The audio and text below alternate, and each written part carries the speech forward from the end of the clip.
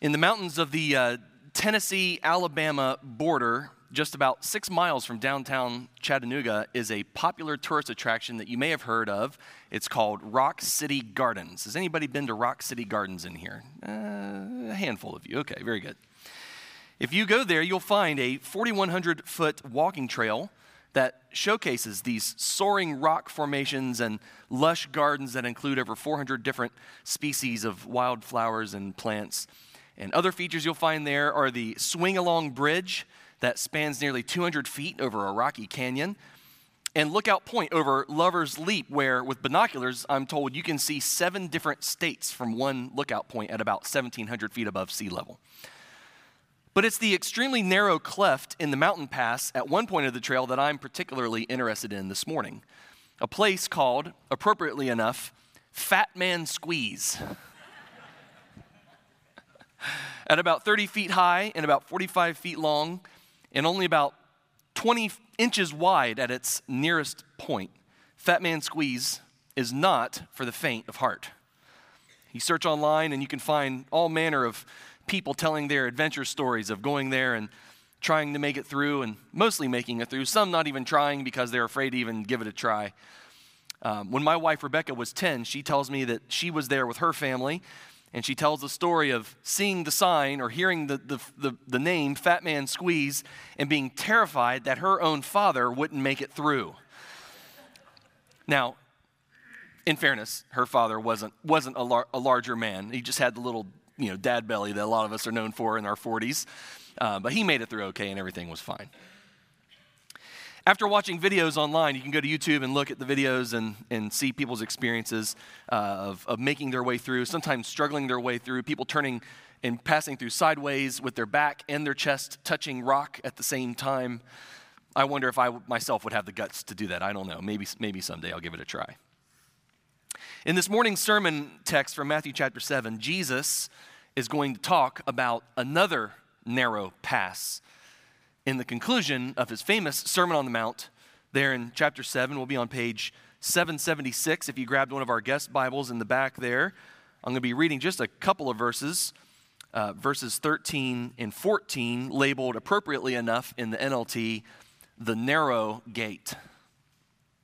Matthew 7, verse 13, you can enter God's kingdom only through the narrow gate. The highway to hell is broad, and its gate is wide for the many who choose that way. But the gateway to life is very narrow, and the road is difficult, and only a few ever find it. With these words, Jesus begins the final sort of climactic concluding portion of his sermon. And his sermon was a revolutionary message. If you have taken the time to read the Sermon on the Mount from Matthew 5 through 7 and taken the time to consider it and ponder it and ask the Holy Spirit to reveal to you just the depths of what is being shared through this probably most famous sermon of Jesus's, you'll see that it is indeed revolutionary. But the revolution of it rests on the fact that the whole sermon's value depends upon the identity and the authority of the preacher himself. Apart from that, it's not just another collection of wise things. Of course, these are inspired words from the mouth of the Lord himself. But even in the sermon, those words hinge upon the one speaking them. Consider some of the outrageous claims Jesus will make as we go through the section here. You'll see that these are not just wise, insightful words or just ethical maxims. No, Jesus is expanding and explaining upon the idea of the kingdom of God, what its nature is, what its character is. It's a sermon that calls the people of God, or the people that would seek after God, to put God first and to place all of their lives under his lordship and care. And look at some of the things he says about himself in verses 15 to 20, where he claims to be the one who alone can declare the fruit of one's life good or bad. Imagine that, someone who claims the authority over your life to declare the fruit of your life good or bad. He claims in verse 21 that God is his Father and that people can call him, not the Father, can call Jesus Lord. Verses 20 and 22 and 23, he claims the authority to be able to reject people on the day of judgment. And in verse 24, he takes that Old Testament understanding of God as a rock, and he applies it to himself. And he says, anyone who builds their lives, the house of their lives upon me and upon my word will stand. And all of these claims taken together give meaning to these verses we've just read a moment ago in verses 13 and 14. Because only the one who has the identity and the power and the authorization that Jesus claims for himself, he alone is able to decide and to determine who can pass through the gate to life and who does not. The Sermon on the Mount is not a collection of just good suggestions. It is a manifesto of a kingdom from another world that is arriving in the present. It's breaking into the world in the person and lordship of Jesus. Now, this idea of a kingdom is a central preoccupation of Matthew all throughout his gospel. If you go from the very first few times it's mentioned out of the mouth of John the Baptist, and you go all the way to the end of the letter, you'll find that this reference to the kingdom of God or the kingdom of heaven is mentioned by my count at least 51 different times in just 28 chapters. Do the math. That's a pretty frequent, reoccurring theme. And it's not just in a cluster here or a cluster there. It's spread pretty uniformly throughout the gospel as a whole. This theme occupies a central place within the Sermon on the Mount itself, starting right there at the introduction in that section we know as the Beatitudes, which begin and end with a statement about the kingdom of God and who it belongs to. Well, it belongs to those, he says in verse 20, whose righteousness is better than the righteousness of the teachers of religious law and the Pharisees. Meaning only those who have a true inner righteousness instead of just a mere external righteousness, one that you present for the world around you, one that is attained by doing all the right things and saying all the right things and going through all the motions and putting on the presentation. No, Jesus says the ones who belong to my kingdom are the ones where righteousness comes from the inside out. It is a kingdom that is concerned with and connected with the reality of the heart, not what's on the surface. In chapter 6, verse 10, Jesus teaches his disciples to pray for the coming of this kingdom. It is something to desire and plead for God to establish in the world. It's something in verse 33 of that same chapter that Jesus says is worth seeking above all else. But it begs the question, what is this kingdom and how does one become a part of it?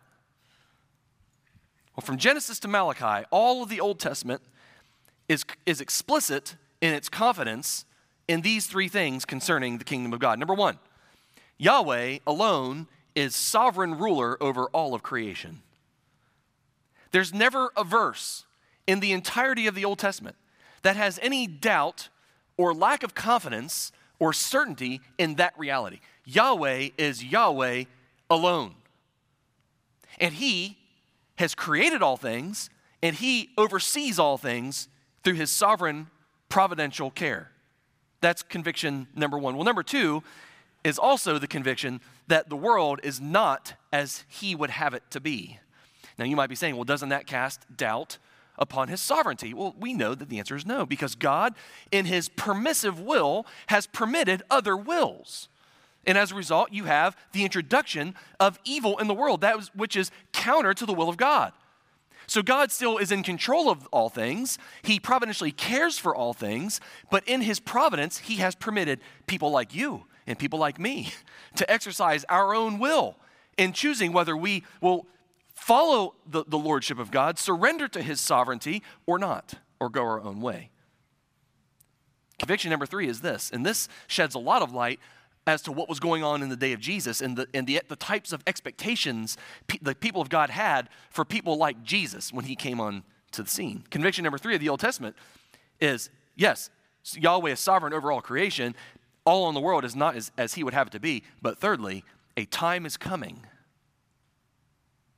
when his rule would be more fully and openly established.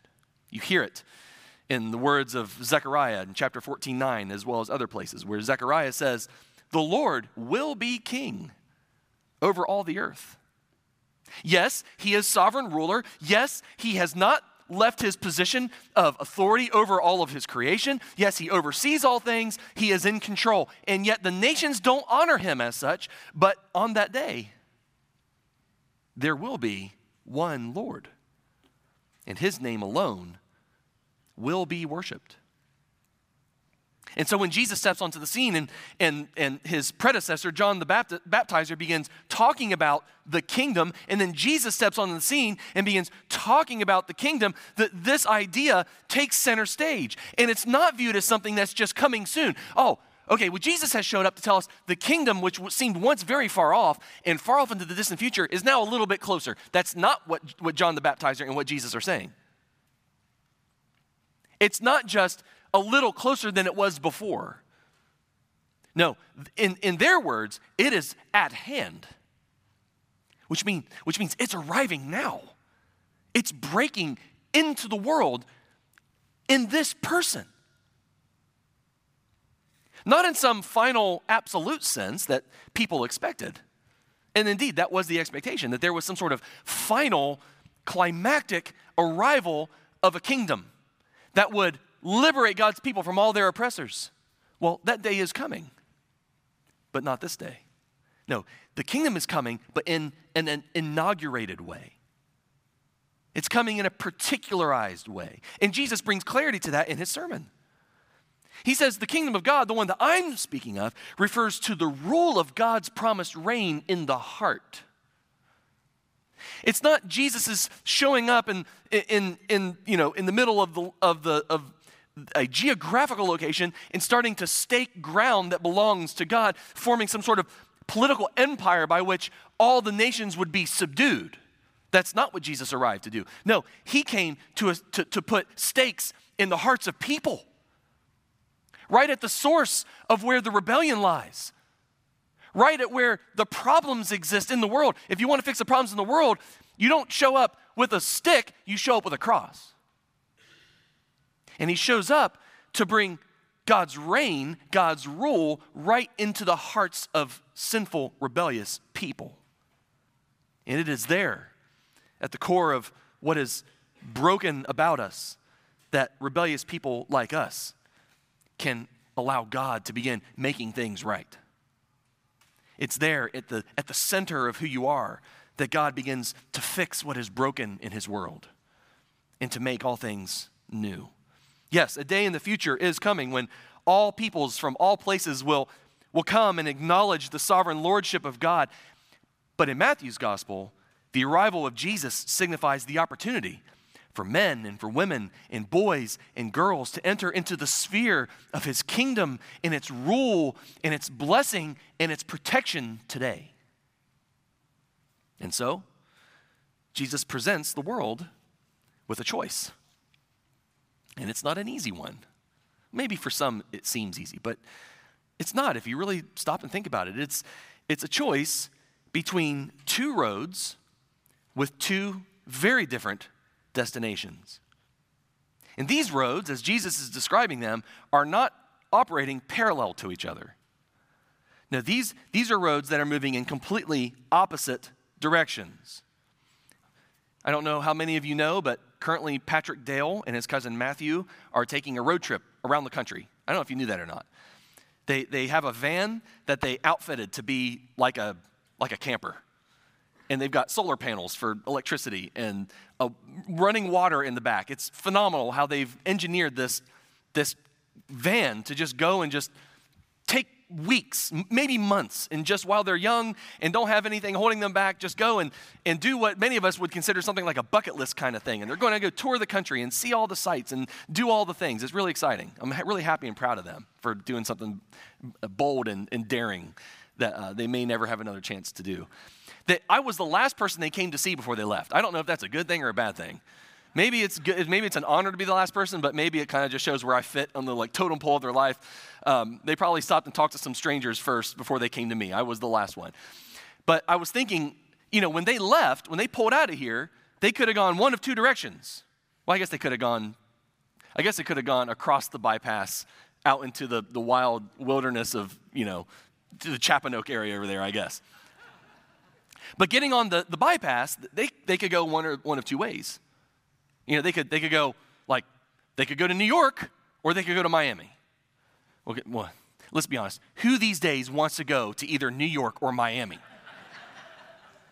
That's probably not that's two undesirable destinations. This is probably not the best metaphor here for what we're trying to talk about. All right, let's imagine for a minute they're leaving Toledo, Ohio. And they can go south on 23 towards Columbus, or they can go north on 23 towards Ann Arbor. One of those destinations is a wonderful place to go. The other one, I wouldn't recommend it to anybody. That's a little more like what Jesus is talking about here. We have two roads leading two very opposite directions. And the people on those roads travel in different ways. It is true. Some of them travel more quickly than others. And you might be one here this morning saying, I know the road I've been on, and I wish I'd been moving faster on it, but for whatever reason, it's kind of slow. I get it. There's nothing about the speed with which one is moving on the roads. And also, some people travel on these roads a little straighter than others. Some do a little bit of wandering, maybe a little bit of a bypass here, maybe a pause for some reason or another. But you are on a road with your life. And as Jesus is saying, that road is going somewhere, and the destinations of those two options are not the same thing. And you, don't be mistaken, you are on one of those roads. And that's one of the hard things about the things that Jesus is saying. Because he doesn't leave some sort of comfortable, neutral middle way or third option. Right? He doesn't say there are three roads, really. There's one that's leading to life and one that's leading to destruction. And then there's another one, maybe it's your road. You take your road. I have my road. They have their road, and that's not the mouth of Jesus. He leaves no comfortable middle way. And that's why people, I think, have a hard time with him. Because he doesn't operate in the gray. No, Jesus, he doesn't operate in the subjective. Jesus is laying out very flatly this option or that option. You can't be neutral. You can't be passive. You can't just be stationary and just kind of sit back and observe objectively what's going on. No, you will be on, and you are on, one road or the other. And because of that, Jesus doesn't allow us to just sit back and enjoy his teaching, does he? We don't get to read the Sermon on the Mount and come to the end and be like, golly shucks, that was a really nice lesson. I just really appreciate, his honesty. I really appreciate his wisdom. Those words are really profound. Jesus doesn't allow us to do that, does he? No, he presents his manifesto. He says, here is the very nature and character of a kingdom that I am bringing into the world. I am the embodiment of God's rule in the world. I am the one through whom you alone can access this kingdom, and you are either heading towards it or you're heading away from it. And one leads to life, and one leads to death, and you have to choose. Which road will it be? Now, the easy one is the wide one. Reminds me of that Seinfeld episode when Kramer adopted a strip of highway. Maybe you remember that, maybe you don't. And one of the first things he did was take black paint, and he blacked out the dotted line that separated the two lanes to make it just one giant lane. And when Elaine traveled down the road, she's just swerving around, taking her sweet old time. She said, ooh, wide lanes. This is luxurious. And she's just meandering down the road at her own pace. This is the wide road that Jesus is talking about is wide because it's easy and because everyone is heading down it. And the question I have as I come to a text like this and I'm thinking about what Jesus is saying, why is it so easy? Why is it the one that everyone wants to go down? Well, I think it's because this wide road represents the default disposition of people. People who want to choose and insist on choosing their own way. People who claim autonomy and personal independence. People who claim the right for themselves to reject the claims of God upon their lives. And that's the default posture of people. People that want to be responsible for themselves and in charge of themselves and don't want anybody else telling them what to do, not the least of which some guy in the sky. And so that's the easy way for us to go, because that's what comes naturally to us by default. And people always prefer the path with least difficulty, one that doesn't require self-denial or taking up a cross, one in which we find an abundance of company. There's something about the herd mentality that strikes right at the essence and the core of sinful man. We're told by Paul, we're slaves to the world, slaves to the ways that people en masse tend to move. We move with them. We fall in line.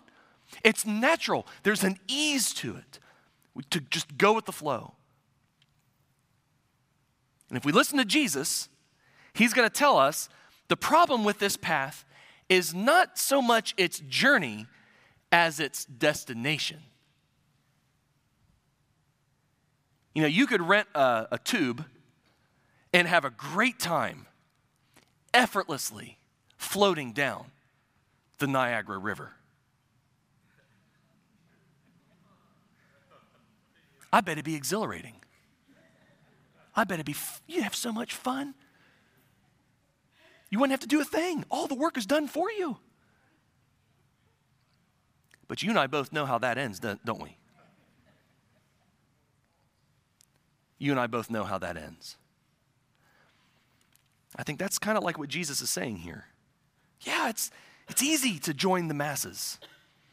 It's easy to go your own way. It's fun to live your life, your best life your way, to live for yourself and indulging in all of your pleasures and in all of your appetites. And it's natural to you and effortless for you to deny God's rightful claim upon his lordship over your life.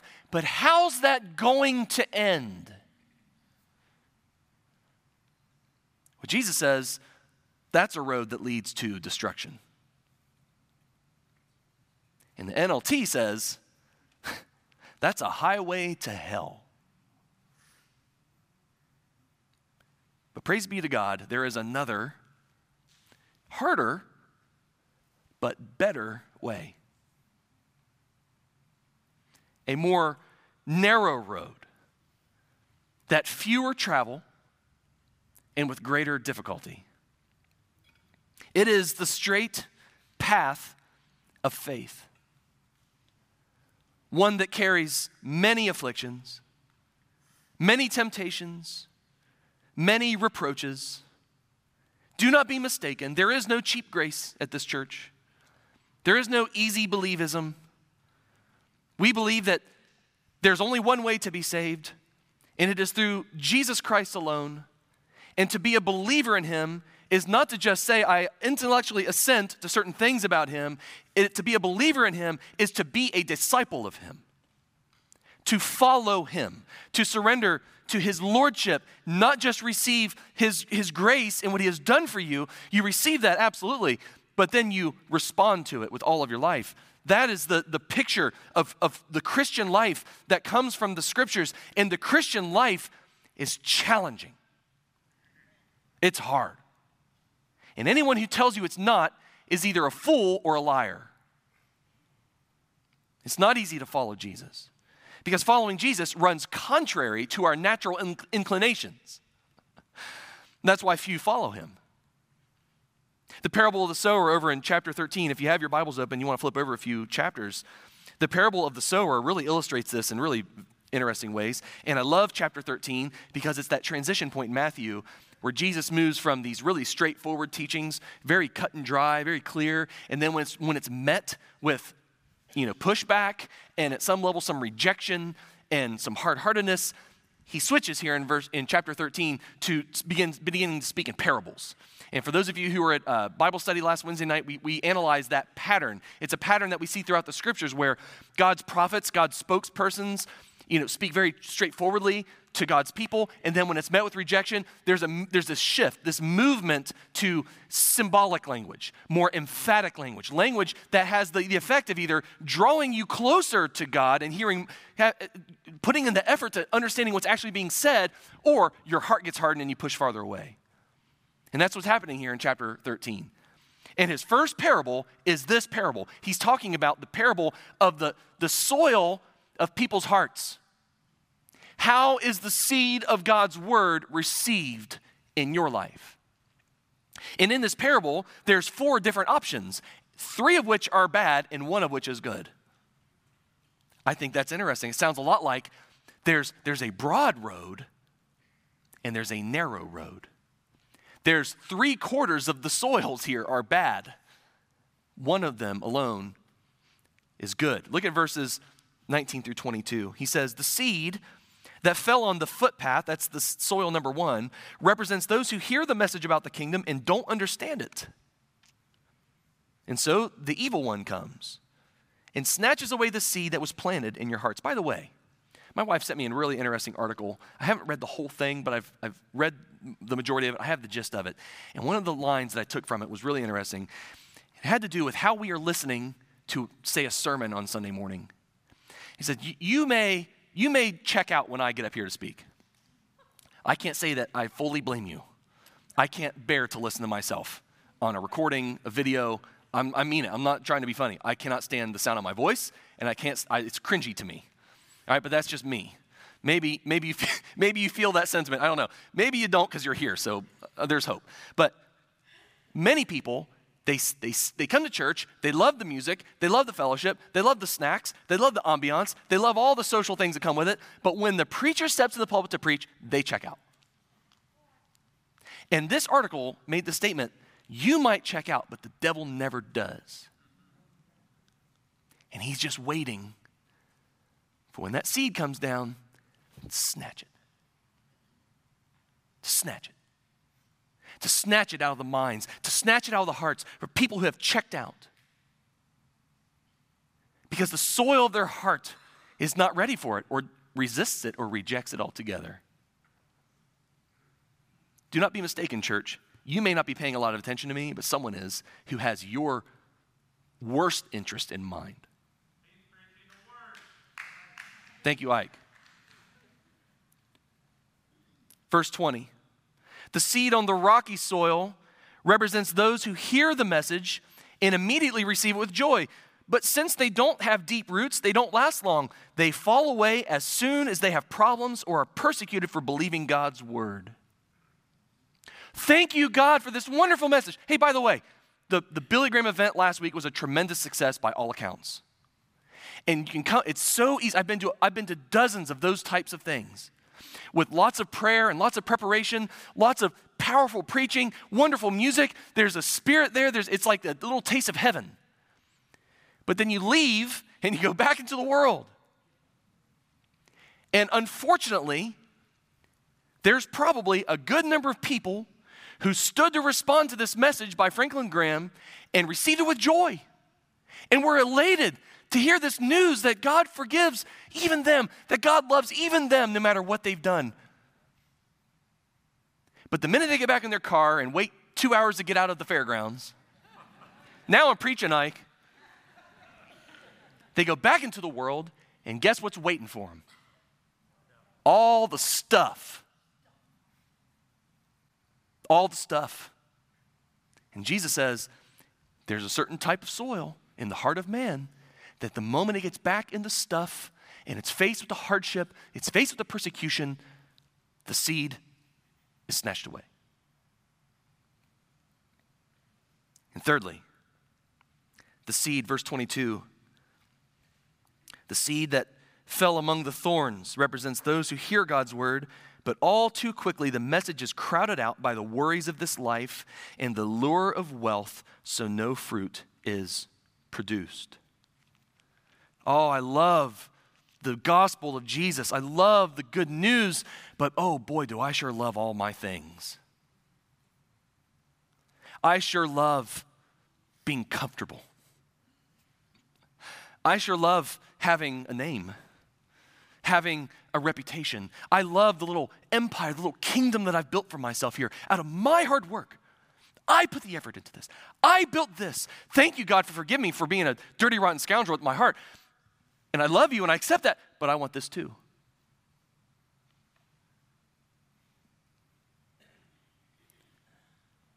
The majority of the soils on which the seeds of the gospel fall represent hearts that are too dull, too closed off, too distracted for the seed to take root.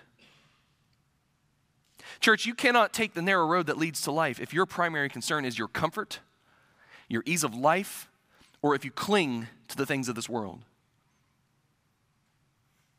Put back in your minds for a moment that opening little picture I painted for you about Fat Man Squeeze. Imagine being burdened with all the things that are yours and trying to pass through a 20-inch wide crack in the wall. You going to make it through? Are you going to make it through the narrow gate that leads to life if you have a death grip on the things of this world? The Dutch theologian Erasmus said this. I believe it's on your screen. Nothing is to be found on this narrow road that flatters the flesh, but many things opposite to it: poverty, fasting, injuries, chastity, sobriety. And as for the gate, it receives none that are swollen with the glory of this life, none that are elated and lengthened out with pride, none that are distended with luxury. It does not admit those that are laden with bundles of riches, nor those that drag along with them the other implements of the world. None can pass through it but naked men who are stripped of all worldly lusts. Jesus will go on in chapter 19 to proclaim that the narrow gate can only be approached with the simplicity of a child. Not with the cares or complexities or commitments of an adult, but the simplicity of a child. For to such as these, he says, belongs the kingdom. You know, in Jesus' day, a child had far less position or stature in the community than even we would witness here today in our world. A child in Jesus' day brought nothing to the table to offer in any kind of exchange. A child owned nothing. A child possessed nothing. A child could claim nothing about them, of what they have done or what they possessed. They had no merit. They had no privilege. A child could only ever receive. That's it. That's the only thing a child brings to the table in any type of exchange or transaction. They bring the ability to just simply receive. They have no claim on anything. And Jesus says, childlikeness, this is how you can enter into the kingdom of God. There is no other way. There's no other way. It is the requirement. You have to leave everything else at the door. And so it doesn't matter who came to Jesus, even the most powerful among the people, the most privileged among the people, the most capable people, the producers, the ones that the world deemed the ones that had the most value or the most contribution to society, the ones that everyone looked up to, the ones who had built whole empires for themselves. Didn't matter who they were, everyone that comes to Jesus can only enter the kingdom he brings if they can receive the invitation the same way that the most powerless people do. And what is true for them is true for us. There's an equalizing factor to the cross of Christ. Those who are low are brought up, those who are high are brought low. And we all stand before him the same. And we can only enter into his kingdom, and his kingdom can only enter into us if we approach him like a child, with simplicity, with faith, with nothing to offer. Nothing we can claim for ourselves. None of our merit, none of our positions, none of our possessions, none of our power. All we can bring to him is ourselves. That's it. And so, the narrow road and gate demand that we renounce all dependence on anything of this world and cling exclusively to Jesus. Jesus, who's not only the gatekeeper. Yes, in the Sermon on the Mount, as we come to this concluding section, Jesus does claim the authority of the gatekeeper. But you and I know from the rest of the gospel and the rest of the gospels and the entirety of the scriptures that point to him, we know he's not just the gatekeeper. He is the gate itself. You don't just need his secret passcode to get in. You need him. The grace and the gifts and the blessings of God are not detached from his son. They are his son. When you come to Jesus, you're not just getting the thing he did for you. You're getting him. That's the good. Jesus is the good news. Jesus is the gospel. Jesus is the kingdom of God. Jesus is your life. He doesn't give you those things apart from himself because he is those things in himself. He's the only way to the Father. He's the door of the sheepfold. He is the true vine, in whom alone branches may be incorporated and given life. He is the only way to access the kingdom with all of its blessings and all of its benefits. And nothing in our hands we bring, simply to Jesus Christ we cling. Church, will you choose to take the narrow road? Will you choose to follow Jesus? Will you choose Jesus? Yes, the road less traveled is hard. It's demanding. It's costly. But I'm quite confident that the destination is worth it all. Will you do whatever it takes to follow him today? Not tomorrow, not next week, not when things are going your way, but today. In the midst of your hardship, in the midst of the challenges and the struggles. It's real easy to say yes in here. It's a lot harder once you go outside. But that's when the rubber meets the road. That's when it counts. In Luke 13, someone asked Jesus in verse 23, Lord, will only a few be saved? I mean, you can sympathize with that question, can't you? Because we hear these teachings and we're like, okay, wow, that's a really hard teaching, Jesus. The narrow type of road you're describing seems really narrow. So will only a few be saved? It's a good question. Listen to his response. Work hard. Work hard to enter the narrow door to God's kingdom. For many will try to enter but will fail. When the master of the house has locked the door, it will be too late. Are you working hard today to follow Jesus? Doesn't mean are you working to earn your salvation, but are you willing to put in what it takes to belong to him? Today is the day to do it. Today is the day to forsake everything for him. Today is the day to move against the currents of the world. Today is the day to welcome the rule of God over your hearts and to enter into his kingdom through the only door that leads to life. Would you stand with me for prayer?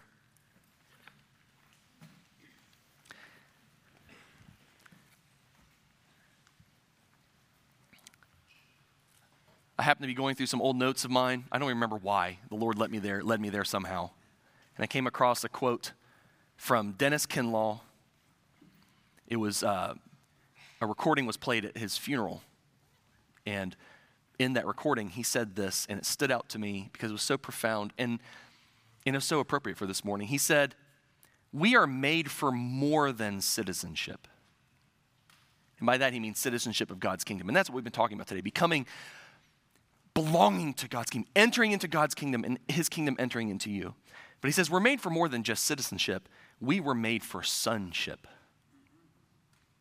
Isn't that amazing that the very king is also a father? Do you know him as Father today? Can you say, God, you are my Father? Jesus said it about himself. And what Jesus says about himself, he wants you to say about yourself. And if you've never been able to say that before, today could be the first time. If you respond in faith, if you say yes to Jesus, Jesus, thank you for who you are. Thank you for what you've done for me. Thank you for all that you offer. Lord, I say yes to you. God, would you help every person in this room to be able to say that today, to let go of the things of the world, to say, I will no longer go with the flow. I'm going to say no to the stream. I'm going to say no to the masses that are moving in direct opposition to you. I will stop this day and I will turn around and I will go on the narrow road. Lord, would you make that happen in someone's life that needs it here? And for those of us who are already on that road but are tempted to look back over our shoulder and see what's behind us, or to look left and right and see alternate routes and bypasses and detours, Lord, help us to keep our eyes centered and fixed on the road that is straight and narrow. And by the power of your Spirit, the chief blessing and benefit and mark of your kingdom's presence in our lives, Holy Spirit, would you give us all that we need to keep our eyes centered and fixed on Jesus? Because it is hard. It's hard to live for you in this world. It's hard to walk according to the Spirit when we're still in these fleshly mortal bodies. It's hard when everyone around us seems to be enjoying themselves while we struggle. Lord, fill our hearts with strength and with joy and perspective today. May we be a people who continue on that road that leads to a gate that opens up to life that never ends. Lord, the destination is worth it all. Seal that in our hearts this morning, I pray. In Christ's matchless name, amen. If you want to respond this morning by coming forward and praying, you are welcome to do that. You can also pray where you are or just sing the closing song. But if you want to know more about this and want someone to talk to, come see me. Or see Pastor Richard. Where did Richard go? Where is he in here? Did he slip out?